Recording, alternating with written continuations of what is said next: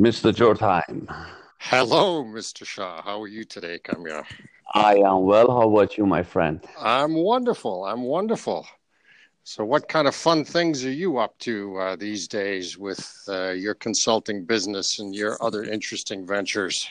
Uh, every day is a new challenge, new clients, new goals, and no day is the same as the day before or the day after. So you can relate. You've been long enough in Yes, that, business. that makes it interesting, doesn't it? So, That's very right. That's I always have wondered, how it would have been if I had to work only for one company. So it probably wouldn't have been as exciting every day.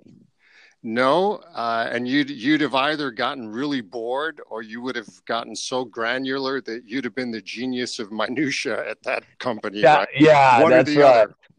Yep. And both of them are not good. So Right.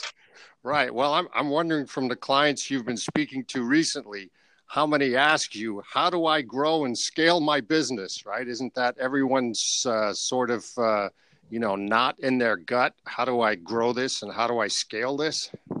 oh my God, that is probably a I want to say without hyperbole, that's probably three-fourths of what I do or have been doing the last 2, 3 years. Growth and scaling has become a tremendous challenge for small and mid-sized businesses. I mean, they reach a point where they have $5 to $10 million revenue, and then staggering along the way for a year or two, and have no way of determining the right path, the right SOPs, the right tools to get them going. So I can tell you stories about different approaches, different failures and successes. I mean, it's not always successes, right? Well, Not right. everything, not everything is 100% all the time. You can't bat 100 all the time. So, Right. yeah, that Right. seems to be on a lot of entrepreneurs' minds these days. Well, and as an entrepreneur and a business person, I look at things and say, well, why can't we just repeat that 10 times, 100 times, 1,000 times, a million times? I got my first 200 listeners from my podcast. So why can't I move the decimal point a couple times and get 2 million listeners, right? I mean, That's it right. sounds so simple, doesn't it? It sounds Yes, and theoretically it is. Theoretically, it really is a matter of, just doing more of what you are good at. But the problem is that with scaling and growth, it's always not a question of the effort as opposed to where the efforts go toward, right? Let me give you an example. You meet a lot of entrepreneurs that are subject matter expert, right? right. In any niche, right? The guy have come up with a great idea, has gotten his business to million to 5 million, and then wonders why he cannot scale, right? Right. And then on the first glance, it's a good question. You've gotten it to this point, so what's going to happen, from here, and why shouldn't it work the same way? But traditional methodology eventually stops working. Not in terms of maintaining the status quo, but more along the lines of it requires a different approach to emphasize the areas uh, that are less important in terms of growth and scale, and put the Right. actual effort toward things that really matter, right? And most of the time, from my personal experience at least, uh, I have viewed and seen where they go into it with the mindset that I should just do more, right? Right. Like hard work will get me there. And I couldn't be further from the truth. Yes, there are exceptions. We all have seen exception to the rules. But in reality, it's a different style of business, right? It's a different approach. You have to consider many other things. And as your teams grow, for instance, the operation side of things, right? Yeah. You had a 5-person organization, and in order to grow and create more revenue, you're going to have to hire 5 more people. Hiring 5 people and managing 5 people is fundamentally different than managing 10 people. Oh yeah. So then you start going into the territory of, okay, what do I need to standardize this process? How do I onboard people, not shooting from a hip, but have SOPs? So I can, hire, test, and promote quickly, or hire, test, and separate my ways with that person because it didn't work. Right. And then how do you know where your thresholds are in growth, right? Because the SOPs you make for the 5 new people, they all break at a certain point. When you add another 5, another 50, I don't know, whatever that number is, all those SOPs break and you got to redo them. Right? Yeah, you got to redo them to adapt them to your ever-growing needs, right?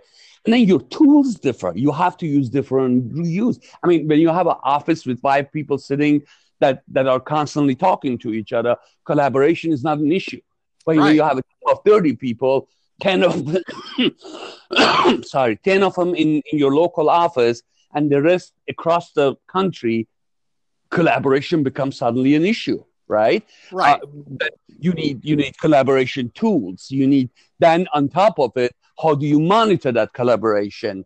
How do you incentivize it? How do you get people to collaborate more effectively while being productive?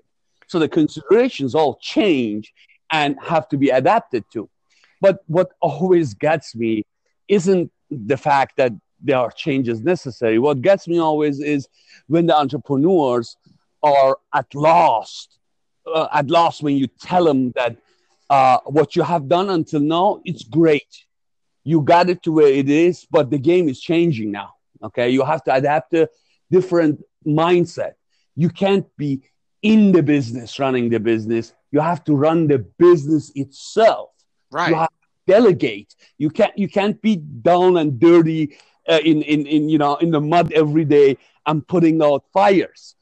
You have to go out and you have to go sell your idea. You have to raise funds. You have to go get bigger manufacturing, or you have to go get more service providers. You can't be bogged down in the daily hassle and the daily battle of running a business. And then I refer to that, as a drama-free business. And then when you a drama-free business? Yeah, hey, that's good luck with that, brother. It is doable if you have the right tools and the right people. But if you want your business to grow, you have to shoot for that, right? I mean, at one point, you don't have the luxury of dealing with nonsense, right? At one point, you have to be sure your team will do as you expect them to do. Gossip has no place in that. Personal issues has no place in that. So when you make that a mantra for your organization, a drama-free business, you're affording yourselves a more effective team. Yes, it takes a lot more to get there because your selection and your hiring processes will differ. And then you have to be concerned about organizational culture and blah, blah, blah. But once you have the right team, then you can step outside and look at it from the bird view, okay, and say, all right, my team now can produce at the same or higher quantity while maintaining the quality assurance. And now I can increase that production while not losing my quality. So that's got to all work together. But one of the points you bring up, which I think is wonderful, also got to be able to scale the trust in the organization, because to get to a point where you can just send a quick barking email at someone, hey, stop that, hey, do that, without them putting any tone in that, or without them worrying that, oh my God, what did he mean when he said stop that, right? Yeah. It's to scale that kind of trust. That's a tricky thing too sometimes, isn't it? Not only it's tricky, it is delicate. It's it takes you have to adapt to both personalities in terms of individuality as well as the group dynamic, right?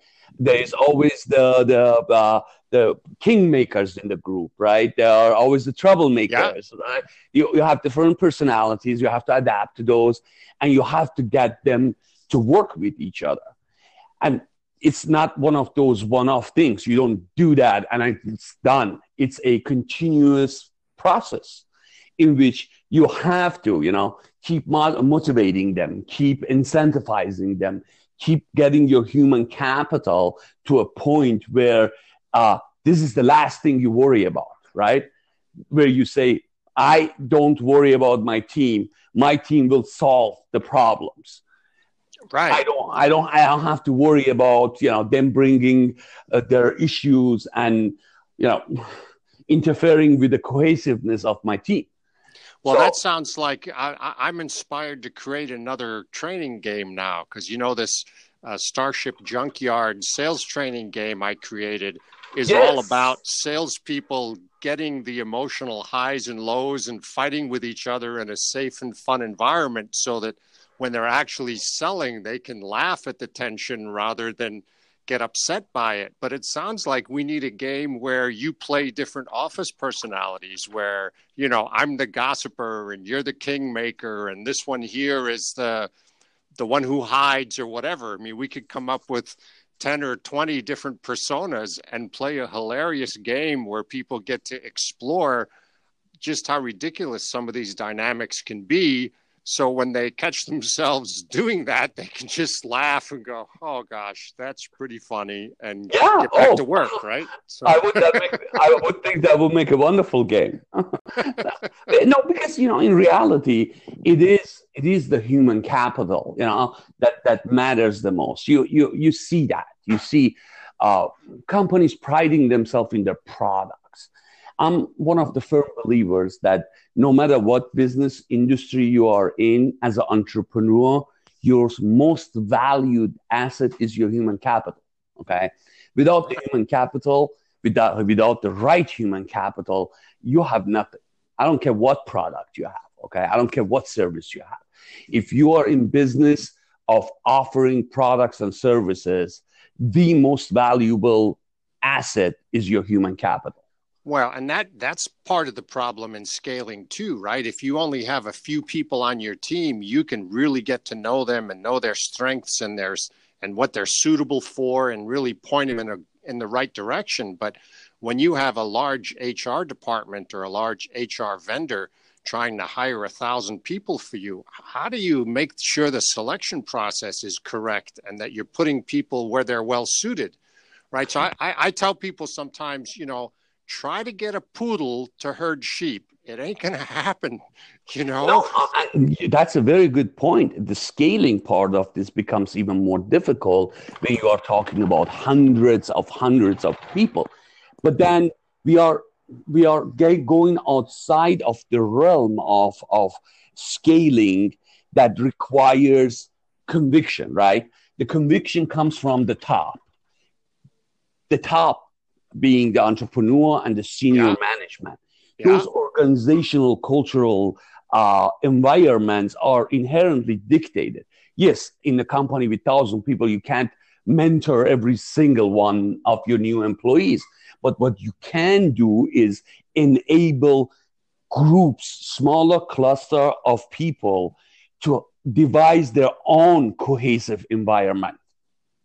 Right. That works in conjunction with other clusters. Right. So it requires, it's always a top-down kind of a thing, right? You start the CEO, the entrepreneur sets the tone. We are, for instance, an organization that will not sacrifice the sanity of our employees for customers, right? Right. The customer is right. We are delighted to serve them, but I'm personally a firm believer that I will not sacrifice the sanity of my contractors or employees because one client is tossing a fit, right? Right.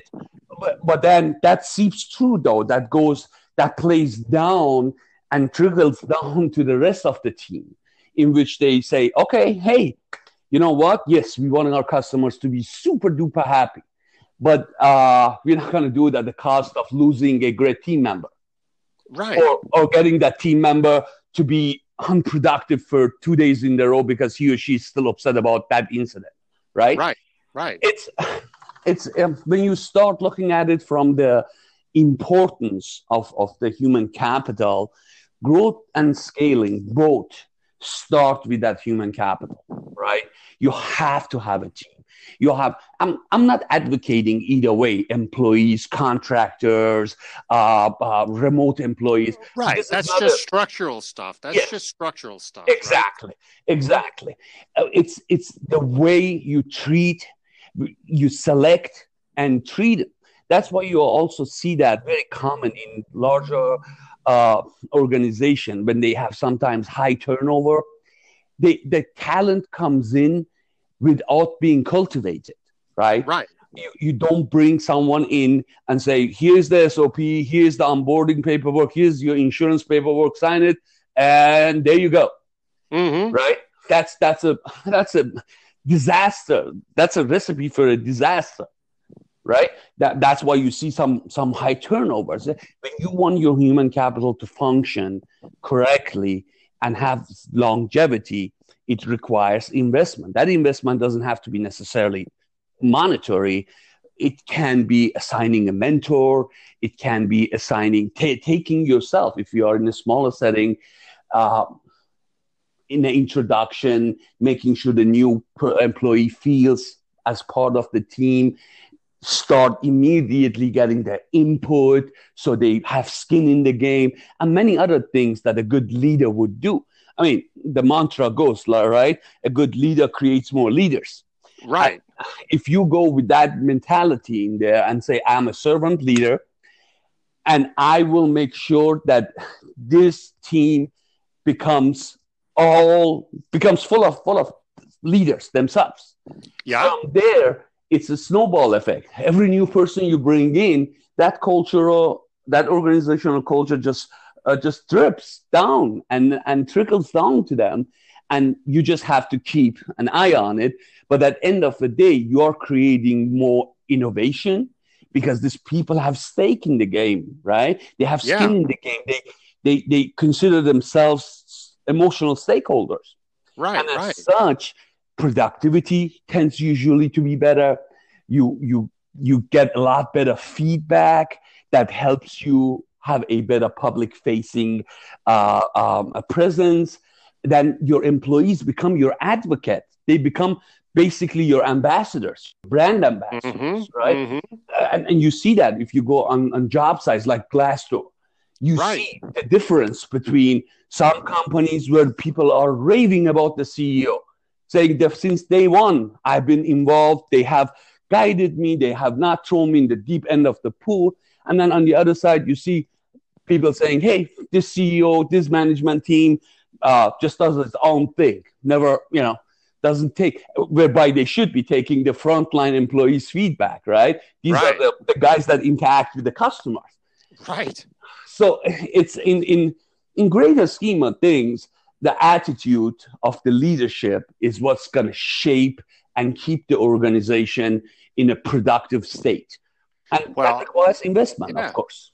Yeah, and so the flip side of that I don't think a lot of people work on either is how to be a good follower. So, how are you creating followership as well? Because all of us who are leaders have to follow another leader somewhere along the line. So, absolutely, how are we developing both our following skills and our leading skills? And that's not always so easy. No, it's not. And that also is a organizational top-down action, right? When the CEO shows or the entrepreneur shows that he or she is surrounding himself with advisors and actually take that advice and implement it, takes the feedback from employees and implement it, you are showing and subliminally implying that, hey, there is leadership, but leadership has also to know when there is followership, right? Right. You lead or you follow. or it's a ever-changing one. Sometimes you lead, sometimes you follow, right? And those things are, again, all a matter of leading by example. If the CEO or the entrepreneur is dismissive of all ideas, well, that means he wants to be the leader. He doesn't want to be a follower on anything, right? Why would the employees or the team members would want to pursue followership instead of they all wanting to be leaders? Yeah. So I sometimes try to tell people to think of the difference between acting like a boss and acting bossy. They are not the same thing. No, they're not. They're not. And, I read that the other day somewhere, leadership is not a title. Leadership is an attitude. So it's really, it is part of the organizational core values in which you show it. And you can't, this is not one of those things that you can just say. These are things you have to lead by example, right? You have to let your team see that you surround yourself with people that give you advice and you accept the advice. You got to show that you take their advice into consideration. In serious, not just accepting it, have a Dropbox and put your recommendation in the box, where you engage in serious exchange of ideas with your team and allow for you to be convinced differently from your current position. Those are leading by example that install those values. And I am convinced that it starts on top and it fails on top. Well, so I think it's fascinating that in our discussion about growth and scaling, we haven't talked about all the amazing, cool technologies and all the wonderful tools and all that. What we talk about is the people side, right? It always comes down to the people side. And I think that's, in some ways wonderful, and, and in some ways intentional, right? Because the tools don't do you a dang bit of good if you got the people side messed up. Precisely. This is a coincidence. A few months ago, I had a conversation with a client, and his first thing was us discussing the difference between managing an on-location team versus a remote team. And there were several senior, company leaders, the VP marketing, VP of operation, blah, blah, blah, all sitting around, right? And everyone has a series of tools and procedures. And, I was listening. And when it came my turn to talk, and I had to say it, I'm like, guys, I respectfully disagree. The question itself is flawed. There is no difference between a remote team and an on-location team. The difference is when all the issues that are raised, like how do we make remote teams productive? Well, hire the right people. Right. It starts at the hiring. You cannot reshape a bad candidate into, well, yes, you can, but it takes too much effort. So the hiring is where you make sure you hire productive people. You run them through tests. You got a personality test. You got a skill test before you hire them. And then you don't have to worry about, am I using go-to tools like, Google Hangout or Join Me for a meeting, or is that better to get a enterprise level one with video conferencing? It doesn't matter. Right. No tool will replace your human capital. And the tool is only as good as its end user. Well, right. Well, I think it's been a fascinating conversation, and I've taken a lot of your valuable time today. And next time we talk, we'll have to do it off the podcast so we can talk about family and stuff like that. So you got it, my friend. And then we have lots more to talk about. We've only kind of scratched the surface once again. So I so appreciate you taking time with me, my friend. And always a pleasure. It's always great to speak to you. And I always enjoy our conversation. Yeah. So where do you want people to look for you if they're going to come talk to you some more about stuff? Where should they find you? KamyarShah.com. That's KamyarShah.com. I'm also a contributing member to Forbes Coaches Council. So I'm quoted quite often actually in Forbes articles. I shouldn't be too hard to find. All right. Wonderful. It's been a pleasure talking to you again. Give my best to the family. I'll talk to you soon. Bye. Cheers.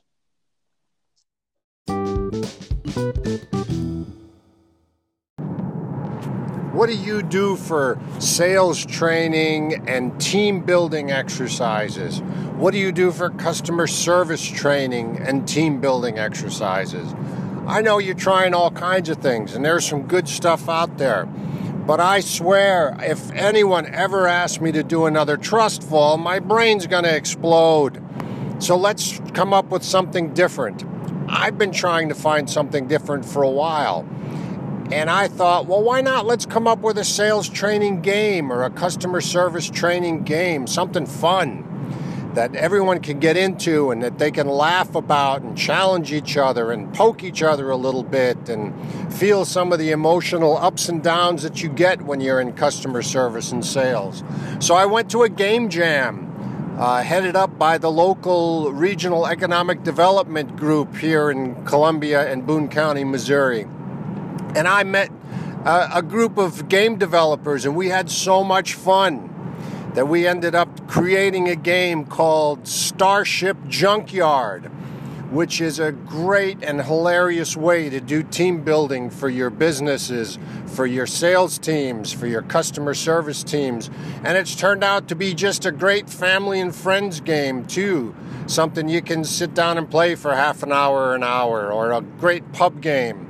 It's hilarious. It's called Starship Junkyard, and you can find it on Facebook at the Starship Junkyard, the card game. You can buy it on thegamecrafter.com. Go to thegamecrafter.com and look up Starship Junkyard and buy a copy and play it. It's hilarious.